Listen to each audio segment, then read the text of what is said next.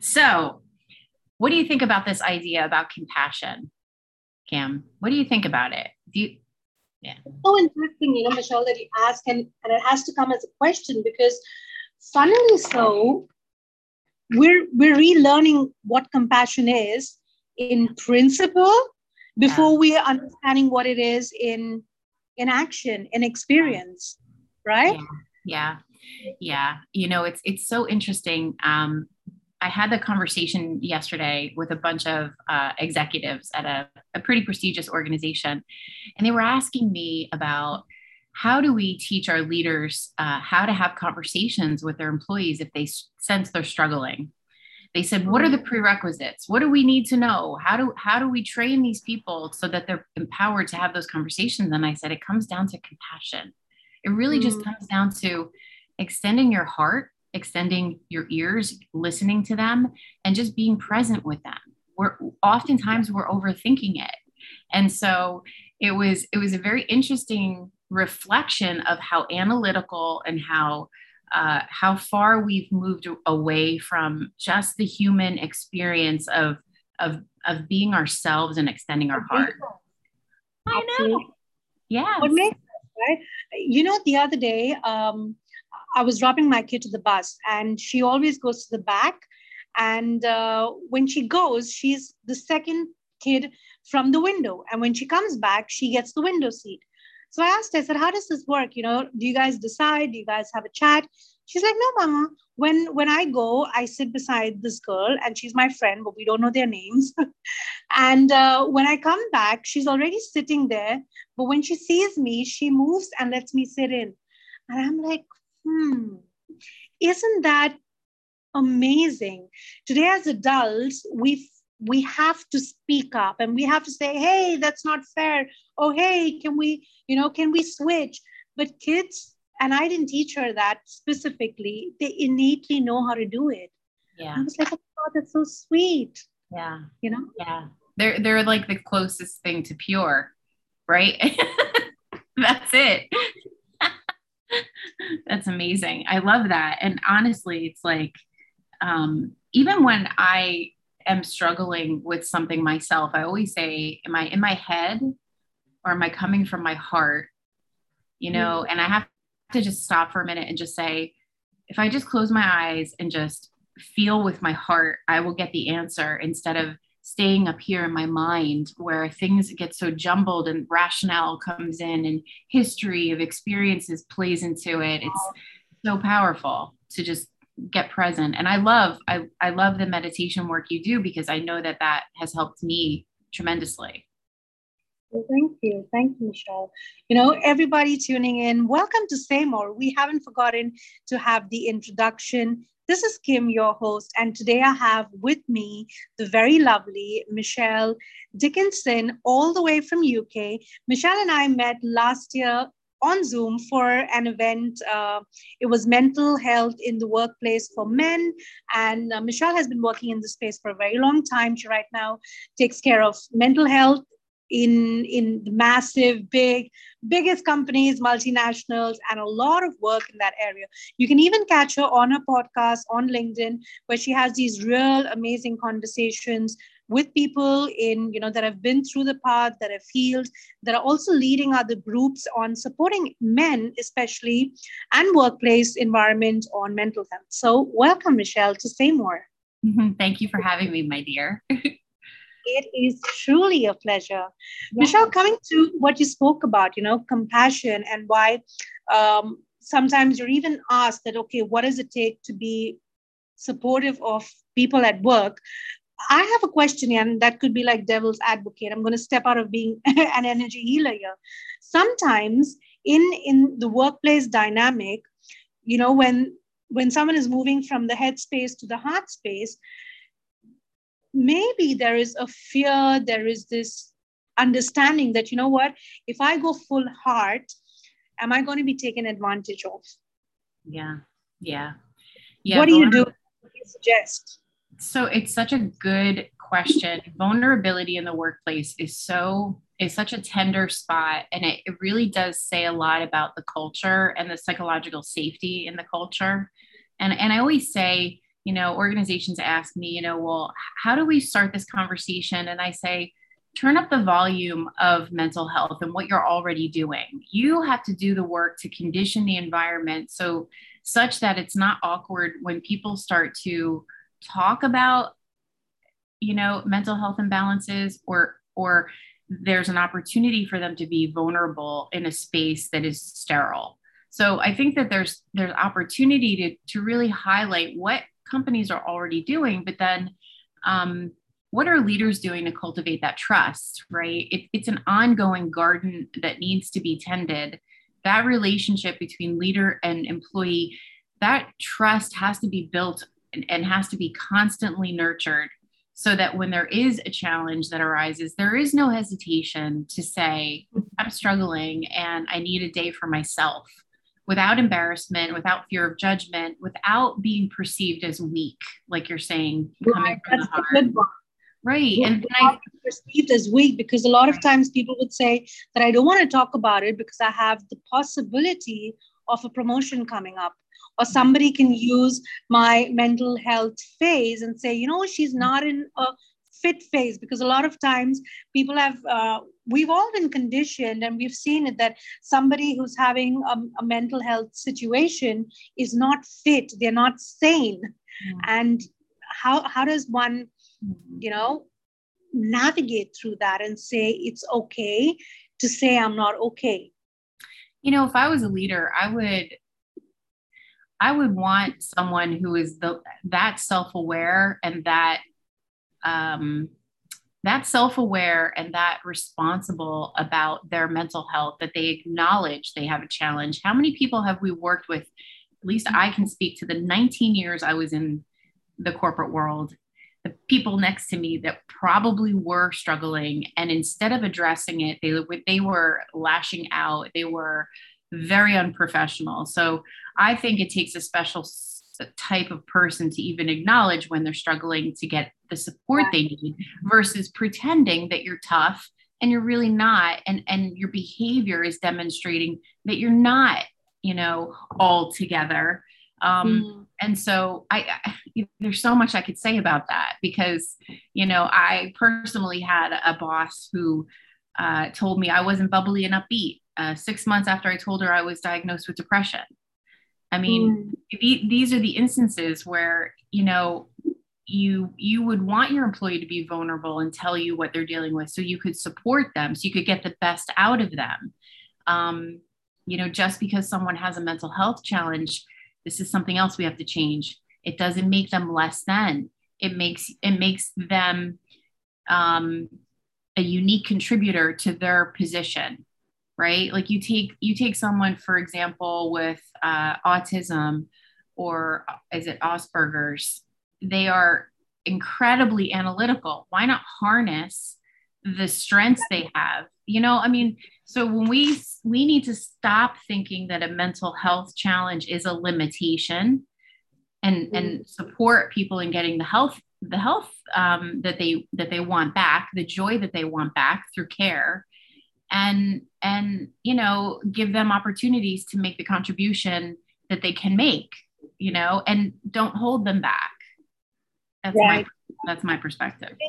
That's amazing, because when you started off, you said that to have self-awareness, but even if a manager or colleague or the HR has awareness to understand that lashing out, that overly strong behavior is not a behavior, but it's a protection mechanism that someone is using, or, the displacement, the projection, all of that is actually the cry for help. Yeah. So even if a person is not self-aware, but somebody within the organization, within the group has that awareness of, these little signs here and there, that would probably mean that, we're moving a step forward, moving probably 10 steps forward. Right. Don't fault them for their being in tune with who they are. I come across all kinds of people in these kinds of conversations, and some of them I get frustrated. Some of them I'm enlightened by, The conversation about compassion yesterday is a perfect example, but there was this other conversation I had with a gentleman who he wanted to work with me. And he said, this mental health thing, he's like, I have never had a problem. I just power through. I just keep going. He's like, I don't have a mental health issue. He's like, but other people, I know they need help. And I was like, oh my goodness, like this guy thinks it's about how tough you can be to power through. I was like, we have to have a conversation. We have to have a conversation, because for him to think it is a matter of the weak versus the strong, that is how he leads. That is how he shows up in the world. That is he's doing for his family, for his children, if he has any, for the people around him, the people of influence that he has. Oh my God, that is such a powerful statement and realization that you brought, because I think that is where anxiety kicks in, right, Michelle? Because we grow up when we're young girls or boys, and then we become teens, and we keep hearing, you're a big girl now, behave yourself, don't be so, sensitive, grow up, be ready, take it head on. That's the only messaging that comes out, that you got to be strong, that if someone is, things are pulling you down, you don't allow them to pull you. Yes, you don't. But then that's a different conversation of how you deal it and how you come out of it, rather than every way to deal things through is through powering up. Right. Or when people say that you're an adult now, grow up. That's what they actually mean. Grow up. Don't cry over it. Move on, and blah, blah, all of that. Right. Oh my God, that is an interesting. But that goes to show you, Kim, that mentality still exists. As much as we were saying before we came on, before we started talking live, we were talking about how we feel that the consciousness of the world is elevating, and people are more open to these kinds of conversations.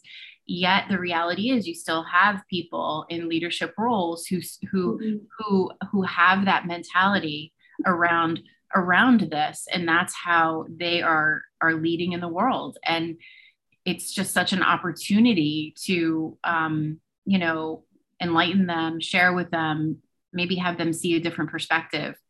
So as much as we're making progress, we still have some work to do. A lot of work. That's true.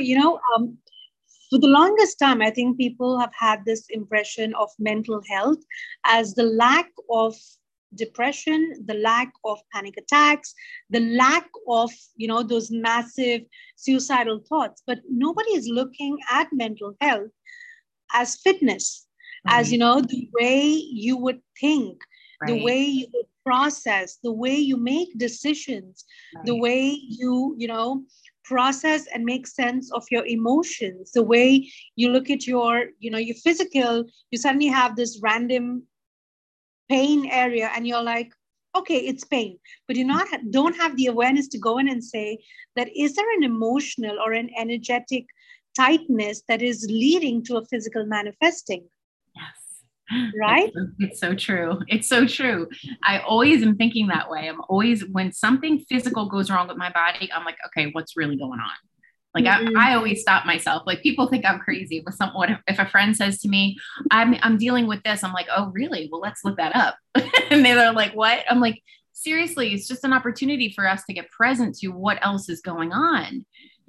We are so complex as human beings that there is always this connection between mind and body. I'm with you. And that's why, just to say this, that's why I do the mental health.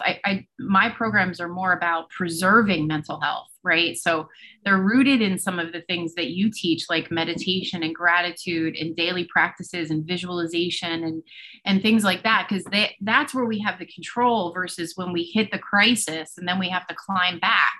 So all of that, I think, is so important, but it all is rooted in self-awareness. Absolutely. So what in your experience, Michelle, will help someone begin cultivating the practice of self-awareness? And this is such a good question, because this is the first piece of the work that I do. And that is self-awareness, that the self-audit of your emotional well-being. You know, we're Mhm. so busy in our day-to-day routines. We get up in the morning, we go about our lives. The only reason, you know, or we lay in bed and we reflect on the physical ailments, like, oh, my ankle still hurts, my back is still bothering me. We feel our body and we feel where we have discomfort, but we're not really checking in with our emotions and saying, well, oh, I'm not feeling really good today. I'm feeling down. Why do I feel down? And people aren't really reflecting. So the first step is we need to reflect on how we're doing. The self audit is so important, because if we can catch ourselves at the point where we're just starting to feel bad, then we can reach into our toolbox and we can grab something and we can do something immediately to help ourselves feel better before we go down that rabbit hole and feel worse. So it really is about that first step.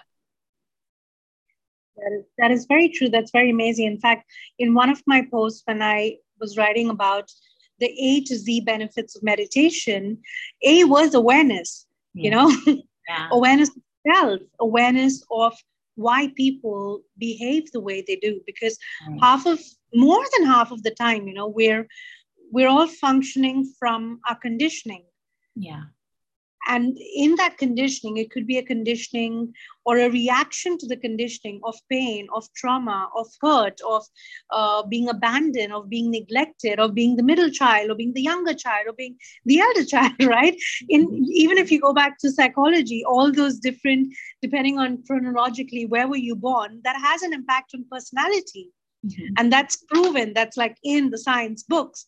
So when we have that awareness of other people and why someone behaves like that, that changes things in a massive, massive way. You know, Michelle, yesterday I was having a chat with one of my clients, and we shifted the entire perception of why she felt people were jealous of her versus understanding that because she was growing so fast and doing so well, what she portrayed as jealousy was actually just a place of, you know, admiration, but concealed in a place of that didn't come out as, you know, admiration. They wanted to be her, but they couldn't be her and they couldn't tell her that. So it got perceived as jealousy and it got projected as jealousy. Wow. Wow. Right? That's amazing. It's amazing how we take something and we want to make it an absolute until we sit down and we have a conversation like that and we can unpack it and really get to the heart of it. I say this all the time, you know, I've done so much work. I've done, you know, Landmark, I've done Tony Robbins, and the whole idea that we create things in our minds and then we grab onto that as truth. It is not truth. It's what we think is truth. And to have a stimulating conversation, to be able to reveal what really is at the heart of it, is so powerful. You know, it is, right? Say more. How say more helps. More. Exactly. Yes. So let's go into a little bit of a backstory. You know, tell us a little bit about how you chose this path. How did you know that this was what you were meant to do? This was your place of joy. This was your place of impact. I didn't know it until a few years ago. That's what's so funny. You know, there's this saying, right, that there are the most important days of your life: the day you're born, the day you figure out why. I didn't figure out my why probably until I was 45 years old. And so I was working in a corporate job. I was complete. I thought, this is where I'm supposed to be. I'll retire into the sunset and have a nice retirement, whatever. But what happened was somebody that I worked with heard my story, a story I never really spoke about. And that was that I grew up with a mother who had bipolar disorder. And I played the role of a child caregiver. So I really cared for her for a large portion of my childhood, my young adult life, and my adult life. And so she heard the story and she nominated me to give a TED talk. So I gave this TED talk about my mother and how it was just such an uncertain experience to love someone who was so unpredictable, with the mania to the deep depressing lows. I never knew the mother I was going to get. So I told this story, and the reaction, you know, this is the power of storytelling. People see threads of themselves or their lives in other people's stories. So I am such an advocate for tell your story, because you don't know what that's going to open up. And the reaction was so amazing that I decided, you know what, I'm going to write my memoir. And so I wrote my memoir about my life growing up with my mom, because I said, what if my story could humanize mental health and people could not fear someone with a mental illness, see that the people who have a mental illness are still the loving, beautiful people. They're not defined by their illness. Then I will maybe make a difference in the world. Well, I wrote the book, I released the book, and then like everything started to change. I started speaking more. I started helping people understand mental illness. People were coming to me and talking to me, and I said, I think that this is it. This is what I should be doing. And serendipitously, my position in my corporate company was eliminated through a restructuring. So I lost my job, and I was at this turning point and said, what do I do? Do I go back into another corporate job, or do I follow my heart and my passion and just go for it and try to make a difference in the world? And I chose to create my company and do that. And so now I get to work with companies to really teach compassion in the workplace and empower employees with resiliency, and everyone have a better relationship to the brain. Oh my God, I did not know the story. Thank you so much for sharing it. Thank you so much for sharing it. Two things that stood out for me in what you shared is every episode, Michelle, every episode that I have recorded, every conversation that I've had that is not recorded, that downtime, that supposed low moment in the life of losing a job, losing a business, breaking up, having everything and still feeling nothing, was the beginning point of every successful journey, was the beginning point of everyone finding their purpose. That is every episode that gets reinforced that, hey guys, seriously guys, if you're listening and you feel lost and you feel job is probably, I'm about to lose my job, be made redundant, or tough decisions, that is just the opportunity to again realign, find yourself, find your purpose, and walk your path. Michelle, I have a question to ask, and I had this theory that I'm working with and testing with on bipolar. Now, I remember bipolar as everything I learned in psychology when I was back in college, but from an energetic perspective, I have the theory, the inclination to feel that when the energy is kind of not protected, right? We don't know what's coming, what's going, what's getting triggered from inside, that imbalance, that close and open of the shielding from the aura, that kind of affects how somebody would maintain a stable emotional field. Do you resonate with that? Does that make sense to you? It does. It absolutely does. I mean, my mom would have a thought, and that would spiral her. It would just spiral her. And it was a thought. Right? She had a paranoia thought that somebody was coming into her dining room and taking her china.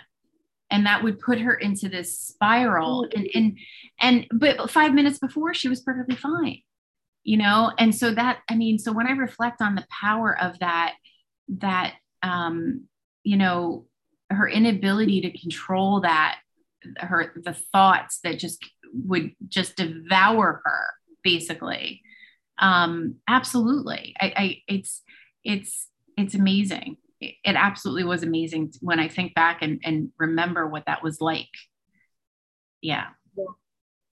Wow. Well, thank you for sharing that. I know that's not easy.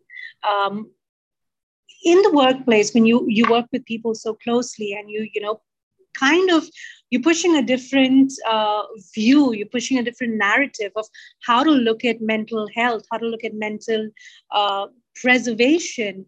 What are the biggest difficulties that you sometimes might face? What are the biggest belief systems that you have to break through? Yeah, it's so funny because I was looking at your profile before, and I was like, I think I need to work with you because one of the biggest things is, so I try to get people to recognize how they start their day has everything to do with how well they can navigate stress, right? Their morning routine, whatever that looks like. And so I try to sort of serve up the vegetables meaning the meditation. And the meditation people are so resistant to. Well, I tried it and I had thoughts, and thoughts were just coming. And, I tried it like 5 times. It's not for me. I can't do it. So it's very interesting, because I think one of the biggest challenges I have is to get them to experience the total peacefulness of a meditation, so that they want more. Right. And so what I do is I share Deepak Chopra's 3-minute meditation, right? Because you don't have to close your eyes. You can literally just be there, to give them a taste of what that is like.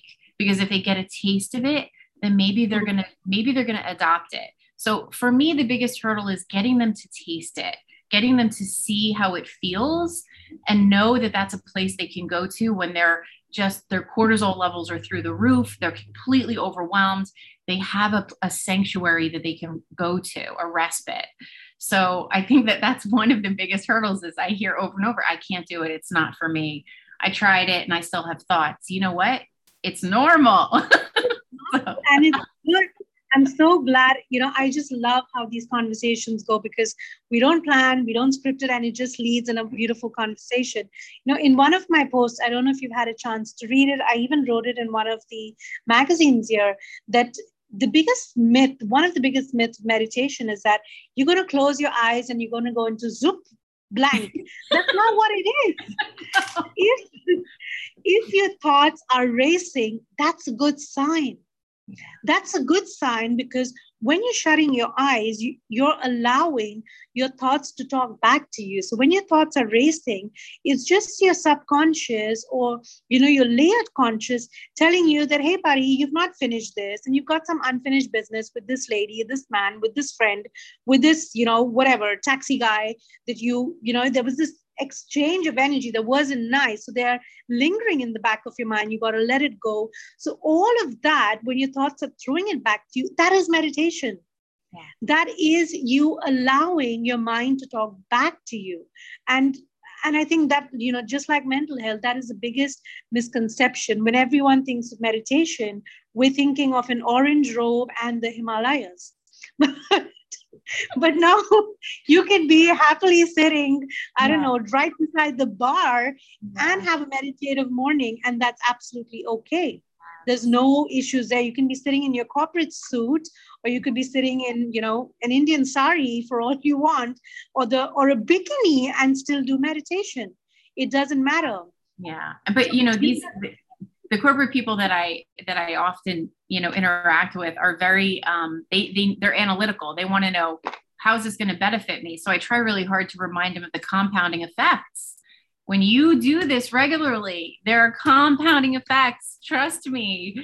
So do you ever, I would imagine that that's something that you're trying to get people to realize as well with the beauty of it, Michelle, and this is something I was chatting with somebody just not too far away, that meditation has become such a cool thing right now, that so often it's important to recognize who's the right teacher for you. The reason being, it's that meditation is not about saying, all right, now close your eyes and come with me. Many people are pulling off a script and just, slowing down their pace and going really nice, with the voice. But that's not what a meditation teacher does. As the teacher, we're expected to handle your energy, to access an element of your soul and say, come, calm down, to access your brain waves and ensure that even if you're not able to follow through as a teacher, I can lower that, that segment for you, pull it down to a state so that whether you're with me, you've not practiced, your first experience, you're disturbed, you're distracted, as a teacher, I can pull you to that state, bring you to the deepest level of your mind and have the benefit of it. Mm. Now, when people experience meditation in that way, they're like, wow, I didn't feel a thing. I don't remember what was I worried about, because they've gone into the space of the depth of their own body, the depth of their own mind, not because they've practiced it enough, but because somebody's able to kind of handhold but their energy and their mind waves, right? So Right. that is one of the biggest um, massive difference in a meditation, that people don't feel a thing, and a meditation where you feel, oh my God, what just happened? That's Right? awesome. That's awesome. That's awesome. And yeah, I guess I think about the average person and the magnitude of stress that they have in their lives. And, and I always say to people, you will never be able to reduce the amount of stress that's coming at you. I mean, you might have a way to maybe reduce it a little bit, but stress is a part of life. And the only control we have is over ourselves. The only control we have is what we're doing to protect our mind space, what we're doing to keep ourselves balanced, because that out there, we have no control over. Mm, And here absolutely. we go. Yeah. And again, it does come down back to the mindset. It comes back to perspective. Mm-hmm. Like, I can look at the same thing and you can look at the same thing, and we can both look at it very differently. Like, just a couple of days ago, a friend of mine said, I went to the store and I changed my SIM card. And on the way back, 30 minutes, I didn't have access to a phone. And I'm like, oh, how cool is that? My reaction, how cool is that? That means you had silence, you had a moment. And he's like, no, no, no, no, no. I realized that I need my phone. I'm going crazy. I was just thinking what could have happened. If my wife wanted to reach me, if my kid wanted to reach me, if I was getting a call, I was missing a call from office. I'm like, 30 minutes. 30 Big minutes. deal. I know. So We're so that was a connected. stressful situation for Right. him.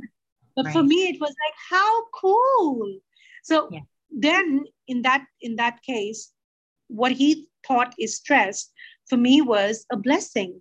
So Yeah. then it might probably just be a matter of, perception. It's a matter of your mindset. It's a matter of how you've trained your, like you said, awareness to Yeah. say that, okay, everything that comes at me, is it coming at me? Is it coming for me? Is it For just me. passing along, or do I have to absorb everything that's going on in the world? Right. Oh my gosh. You said something before, and I don't want to forget to say it, but you said, and I love the saying that life is always happening for you, right? Or it's not happening to us, it's happening for us. So when you were telling your listeners that, like, a dark point is a turning point for what's yet to come, that can be amazing. So I will tell you, I went to divorce court on a Monday in May, and 2 days later is when I lost my job. So basically, in 1 week, I lost my marriage and I lost my job. So that was like the real low point. And now it's just been pure creation. From that moment forward has been pure creation, and it hasn't been easy. I'm not going to say it's been easy. It's been hard. But my goodness, you're so right when you say those dark moments lead to things, because now I'm so fulfilled in the work that I do. And I could have never seen what was possible before that. Life before that was very different for me than life now. So I just wanted to share that as well. Well, thank you. I'm sure it will serve somebody, right? It Yeah. always does. I Yeah. was earlier having another chat in the morning recording, and I told the lady, I said, these stories are so important, because I remember growing up and watching Oprah. It used to come in the afternoon in India, and I learned so many life lessons that hadn't happened to me yet. But at a later stage, when it did happen, my mind had a memory that, hey, I heard this on, the Yeah. Oprah episode, and maybe this is what I can use to navigate. Maybe a little bit, plus something else. But that becomes information, that becomes conditioning, and the Right. right kind of conditioning, right? Right. And So, I think too, there's a piece about trust in this whole conversation. When we're in our lowest moments, it's hard to trust. It is hard to trust that stuff is unfolding for you. If someone came up to me after I lost my marriage and my job and said, "Oh, just trust everything's going to be okay," I think I probably would have wanted to smack them. But it's in those moments when you don't know what is going to unfold that for me, I just went within. I went within, I meditated, I got quiet. I tried to start to listen to what my subconscious mind wanted me to hear. And I think people need to realize that even if you don't see the whole stairwell, you have to trust and take the next step. Oh my God, that is a moment, everybody. That is so important. That's something you want to write down, that all we want to do is take the next step. You don't need to see the entire staircase. Michelle, you're the third person to say this in 8 recordings. And I'm sure that is sound information, right? Because every time, like you said, if somebody came and told you that this is good, something good is going to come out of, a marriage and losing a marriage and losing a job at the same time, you obviously want to give them one tight slap. But if at that time someone says, you know what, let's just get you on your feet, let's just get you a new routine, let's get you out on a Friday evening, let's just take the next step of settling in and creating your new space, creating a new habit, creating a new life, then it doesn't look so tough to look at and say, hey, it's going to get better. Yes. And probably that is what we need to say more about.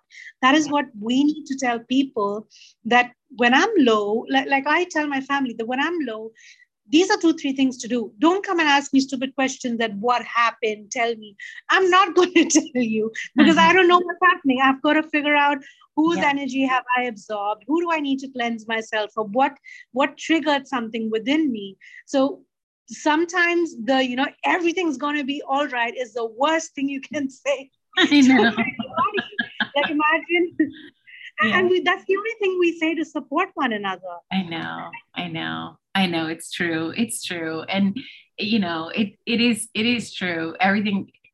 Everything might not feel like it's going to be all right. And, the other thing that I realized too, even, is who I surround myself by. You're, as an energy healer, you know this, right? Like I have to seriously take inventory and say, I'm really low right now and I'm struggling. Are these people around me really helping me? Or are they hurting me? So I had to also do the reflection and say, who do I feel best when I'm around them? And who do I come away not feeling so good? And so I know that when I was low, I needed to surround myself by people because I would have isolated myself. I actually at that time was still dealing with depression. And that's what we want to do. We want to isolate. We want to hide away. We don't want the world to see us. We don't want to engage in activities we love. But in reality, we really need to surround ourselves by people that love us. So I made it a point to surround myself with people and to surround myself with good energy people and pluck out the ones that weren't. So that is so right. I think it was Mel Robbins or somebody years back. I was listening to a TED talk or something on YouTube, and she says that you take a list and write down the number of people you meet in the day. Your regulars, like your colleagues, your family, your neighbors, people you travel with, and put between a +5 to a -5, give them a rating. And we're not rating them in a derogatory way. We're saying, what is the value that they're adding to your life? And not financial, not success, but how do they make you expand from your heart? And just like you said, you did that reflection, Michelle, I realized that everybody that I was meeting to was a relationship where I was giving. Where I was taking care and I was raising them up. And then when it was time for me to be raised up, it's not that they didn't want to, but they didn't know how. Yeah. And then I was like, hey, I need a set of new friends. Yeah. I need a set of friends that understand energy the way I do, and probably more than me, so I can depend on them to raise me up. Because I'm like, hey, I know energy healing and I'm going to heal you. And I'm going around all the way with my friends, colleagues, family. And when I'm like drained, they don't know what to do. Right. They don't know what to do. Right. And that was such an interesting activity to do because, and I've got a recording of this. I'm going to put it out on YouTube very soon. Like you said, your vibe attracts your tribe. And how do you understand the vibe? And then how do you understand the vibe of other people? And how does that create your tribe? Right? It's so interesting that when you start expanding the physical reality, the physical experiences, and understand it from the energy aspect, it just makes sense. Yeah. Oh, absolutely. Yeah, Absolutely. Yeah, I totally get that. It's funny. One of my dearest friends is an energy healer. It's just it's wild because I just enjoy being around her. I enjoy her company. I feel great when I leave her, and the same goes for her. And I'm like, these energy healers, they're good people. Thank you. I'm going to appreciation. Amazing. Technically, everybody is an energy healer. They may not be a trained energy healer, but everybody is an energy healer. I mean, think about it. Right now, our conversation is healing. We're exchanging energy of knowledge, of experience, of expertise to one another, and we're both feeling good about it. Yeah. Yeah. If I would have had a conversation with someone that is not yet experiencing what I am, the way you and I are, that would not feel like a high moment. No. So this is energy healing. It's just not trained energy healing. Okay. I'll take it. Thank you. You're welcome. I mean, that's what we do when we're with little kids and they're not feeling well, and we just spend some time chatting with them, rubbing their tummies, or playing with their hair. That's energy healing, because you're sending in the intention of love and care and compassion, and then they feel good. That's what we have with each other. Like, we've never met in real life in the physical, but we can reach out to each other on LinkedIn with such ease, because there's something that says, hey, it's a good connection. Hey, it's a good feeling when we chat, when we exchange, right? Yes, absolutely. That is energy healing right there. I love it. I love it. I'd love, Michelle, that, one of my missions is to have every office, every home, every school, one group in each of these places where one person understands and knows how to use energy. Because the minute we do that, there's a lot more that gets done, because energy can permeate through the different levels of consciousness, can help someone have better understanding of their mind. And then because of that, it helps them move into understanding their body. You spoke about self-awareness and how important it is. Energy can enable that. Energy can, literally go through, intersect all the logical, analytical, all of it, and say that, hey, here I am. Because that was one of the biggest things. I mean, that was the reason that I did what I did. I've been in, like yourself, in corporate for 16, 17 years. And I used to be in operations and analytical, logical, numbers. And then I went to energy world, and everything was fluid and flow and, not really tangible in a number way. And I was like, okay, here's the problem, because I have friends from energy world, and then I have friends from corporate world. And every time I'd be with each of them, I had to change my language. I had to change a segment of my persona. I'm like, this is odd, you know?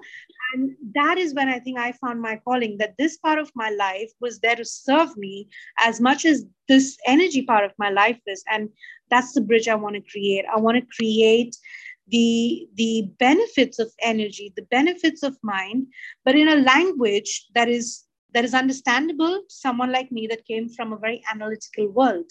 Yeah. Because it exists, whether we like it or not.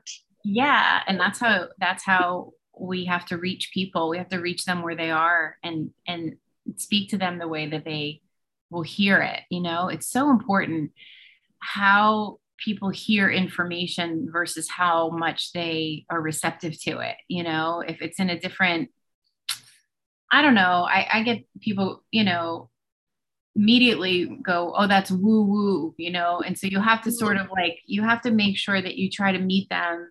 That's why I try to just, bring in some of the data and the science to get them to pay attention, and then sort of then feed the vegetables on the down low, one of those things, give them what they want, but then also feed them what they need. And that's so important. I love that. Give them what they want, but feed them what they need. That is beautiful. Yeah. That is beautiful. Yeah. It's good. Then let me ask you, Michelle, in one part of it that you mentioned was the limiting beliefs that you had to go through is the analytics, the analytical thinking, the block of, if I don't see the science behind it, how do I feel it? What happens when people actually jump on board and say, you know what, Michelle, do your thing and we're just going to follow? How do they respond to it then when they've experienced the It's effect of amazing. It's amazing. The students in the class that do the 3-minute meditation and then they come back and they're like, oh my gosh, that was amazing. Because it's, and they're vocal about it. There's no shame. Like they'll be like, oh my, that was amazing. I'm doing that every day. Every day I'm going to do that. I go, oh, well, there's a whole world of meditations out there. It doesn't just stop here. But that's exciting. But it also tells me society's ready. Our world is ready. People are ready.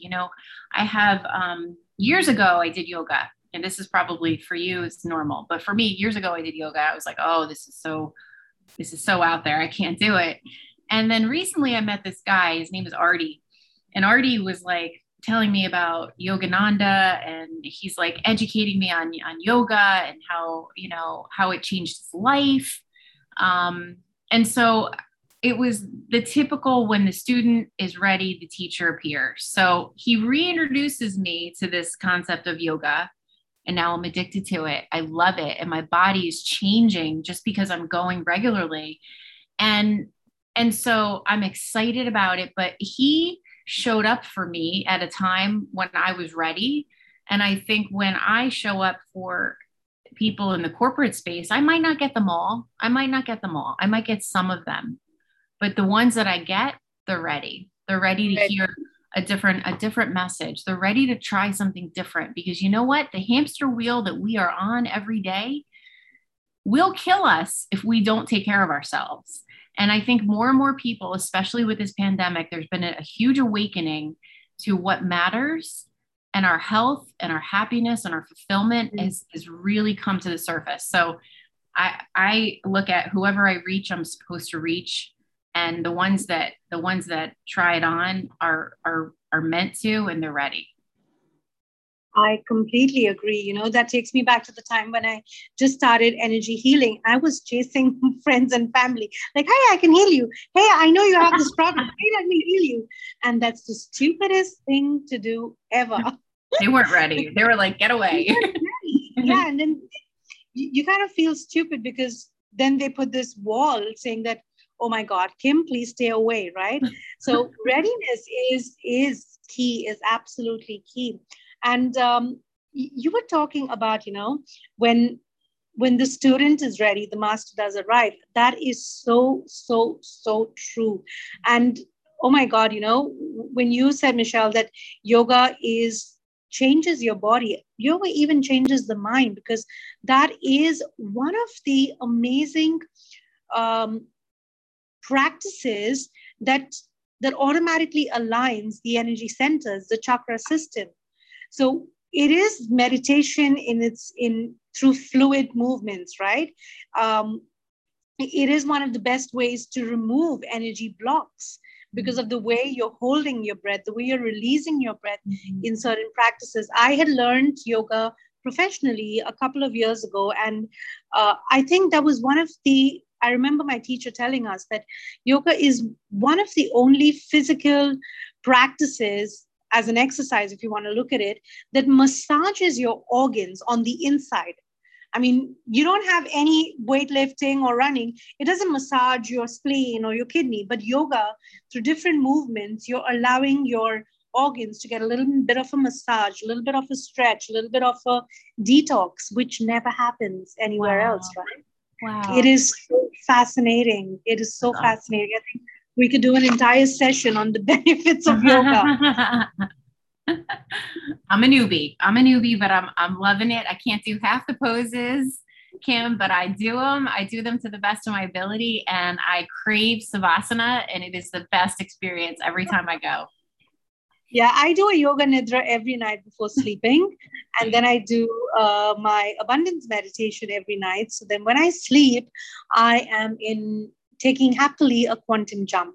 So that's my secret to manifesting. Wow. Okay, so we have to have a conversation about that. I need your help. Totally, totally. That is one of the things. If I don't have time for meditation all day, my morning meditation has to be a shielding meditation, and my night meditation is always a quantum jump, or I'm doing some deep karma cleanse, or if it's very easy to understand what to do when. So you're doing all the work and nothing's coming through. There are so many, stops on the way. That is an indication that, hello, some karma needs to be cleansed because there's some energy block, something that you've done that's kind of blocked that passage. So I'll spend the night, and I do this if I don't have time, right? I'll put on the meditation, start it, and then go off to sleep with the meditation, because guess what? The subconscious mind is awake anyway. So then it's going to do the work for you while your body rests. And then on other days, I do this amazing, visualization of what I want in the recent future, what I want in 3 to 6 months, what I want in 1 year, and then 10, 15 years. So I do that visualization, get into a quantum jump, and then I'm off to bed like nobody's business, literally. I love it.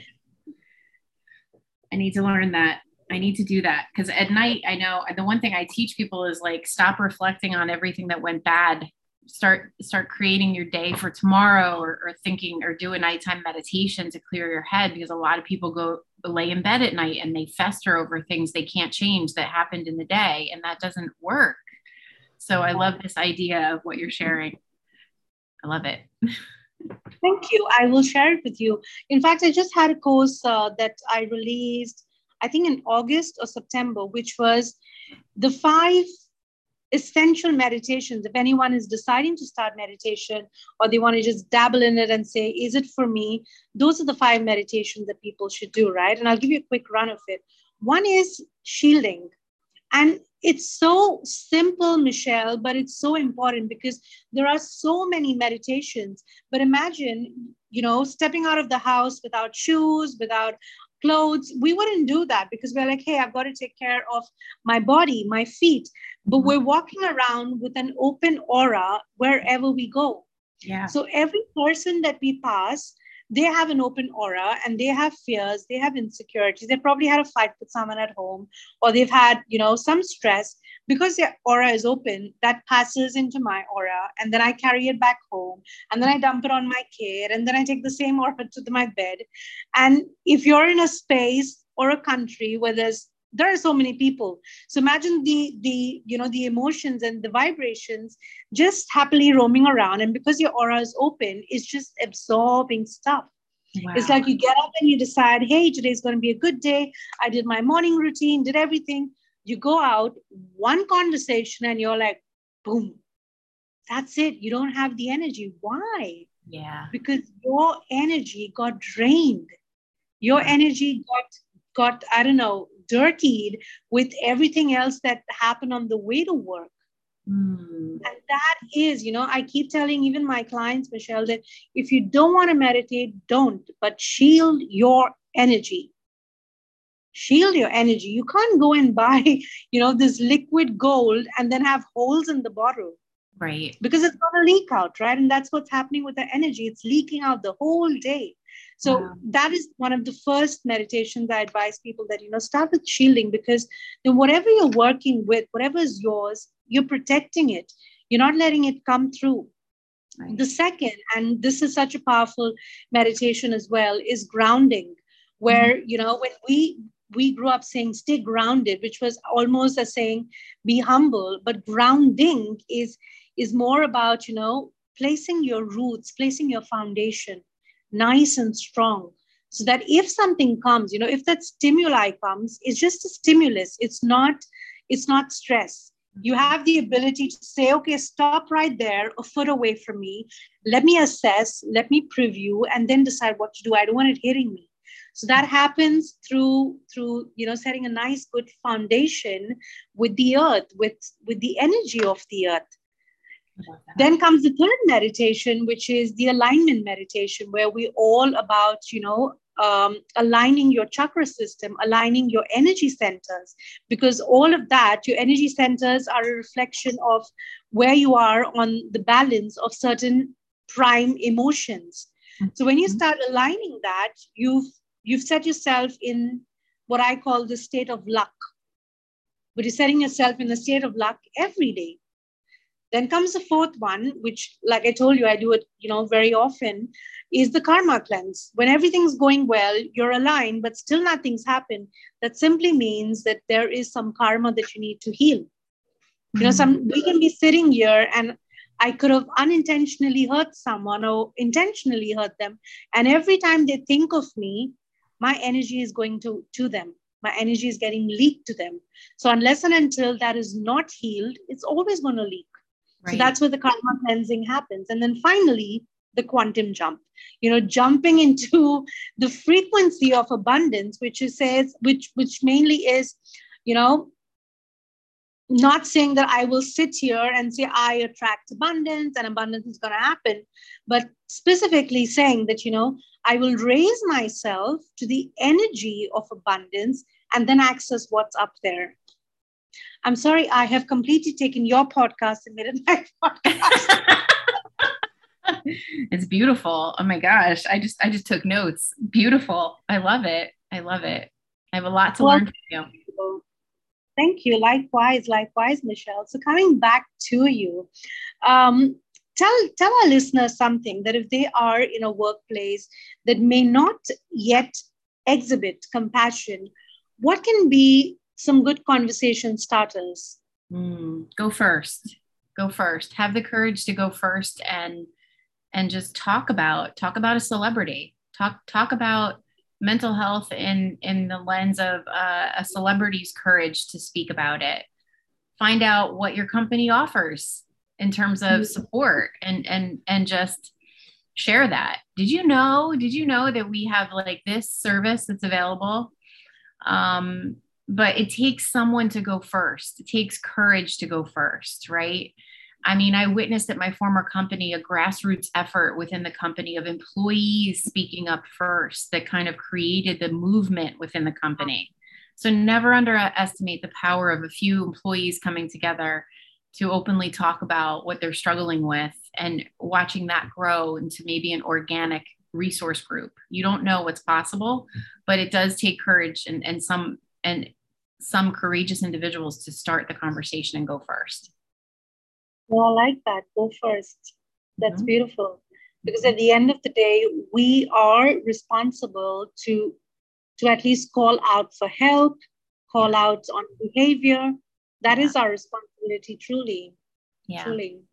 So, Michelle, for every leader that is listening or every business owner that is listening, what would you recommend that, we imbibe as a practice so that we take on, the work that you are doing, the work that people like yourself are bringing into the awareness within the workplace?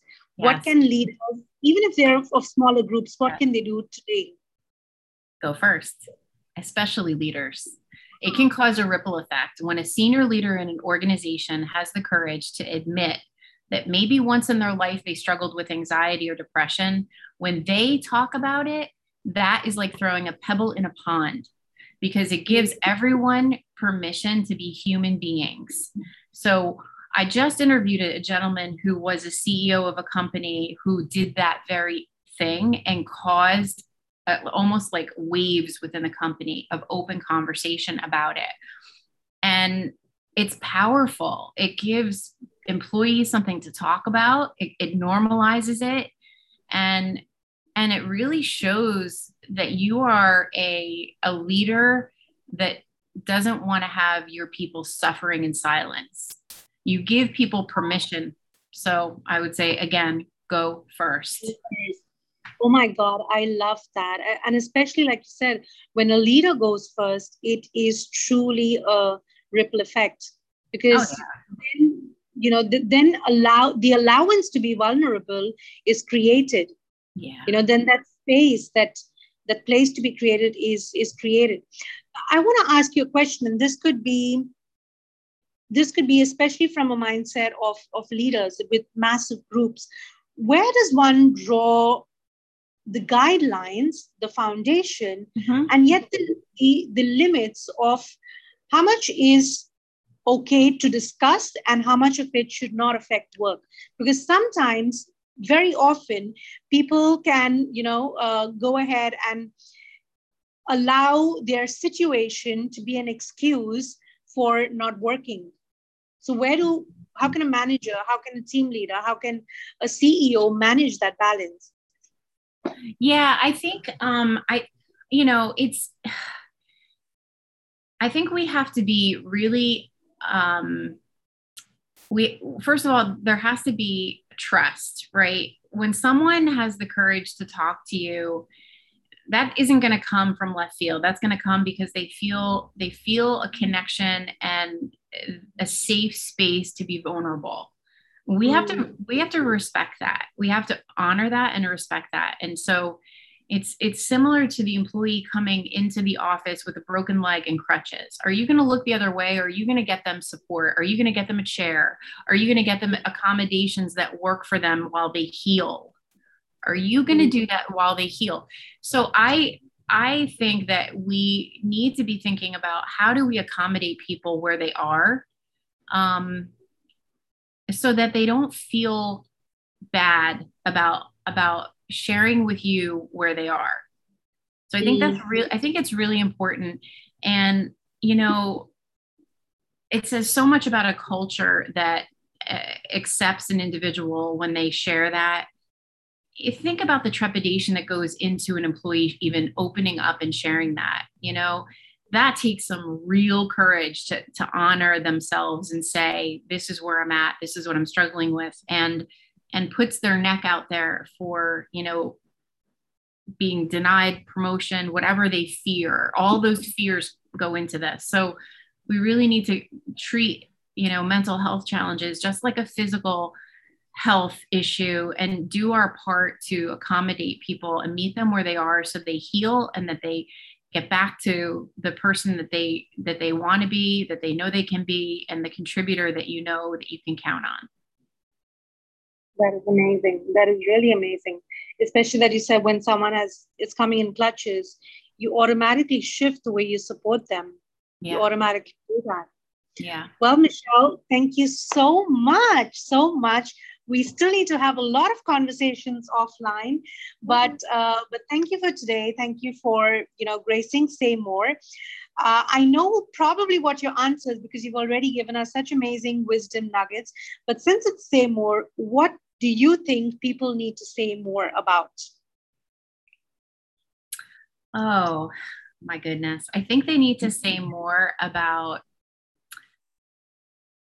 themselves. I think vulnerability, we talk about it. Brene Brown has done a beautiful job of highlighting the importance of vulnerability, but say more about yourself because that really does create more of a connection with one another. And when one person says more about themselves, they're vulnerable, and it creates an access for someone else to be vulnerable. And we can be so much more harmonious when we're vulnerable. That is beautiful. That is beautiful. Michelle, once again, thanks a bunch. Please share where people can find you, where people can engage in the work that you're doing. Yes. Where can they connect with you? Yes, you definitely want to follow me on LinkedIn, Michelle E. Dickinson. I have a bunch of free events coming up. You want to check those out. You could also go to careforyourpeople.com if you want to know more about my workplace mental health. But I would say LinkedIn is probably the best place to connect with me. Awesome. Exactly where we've connected. Yeah. So once again, thank you very much. Guys, all the information is going to be in the show notes. You'll have the links to Michelle's LinkedIn as well as her website. And stay happy, stay aligned, and stay more today. This is Kim signing off until the next episode.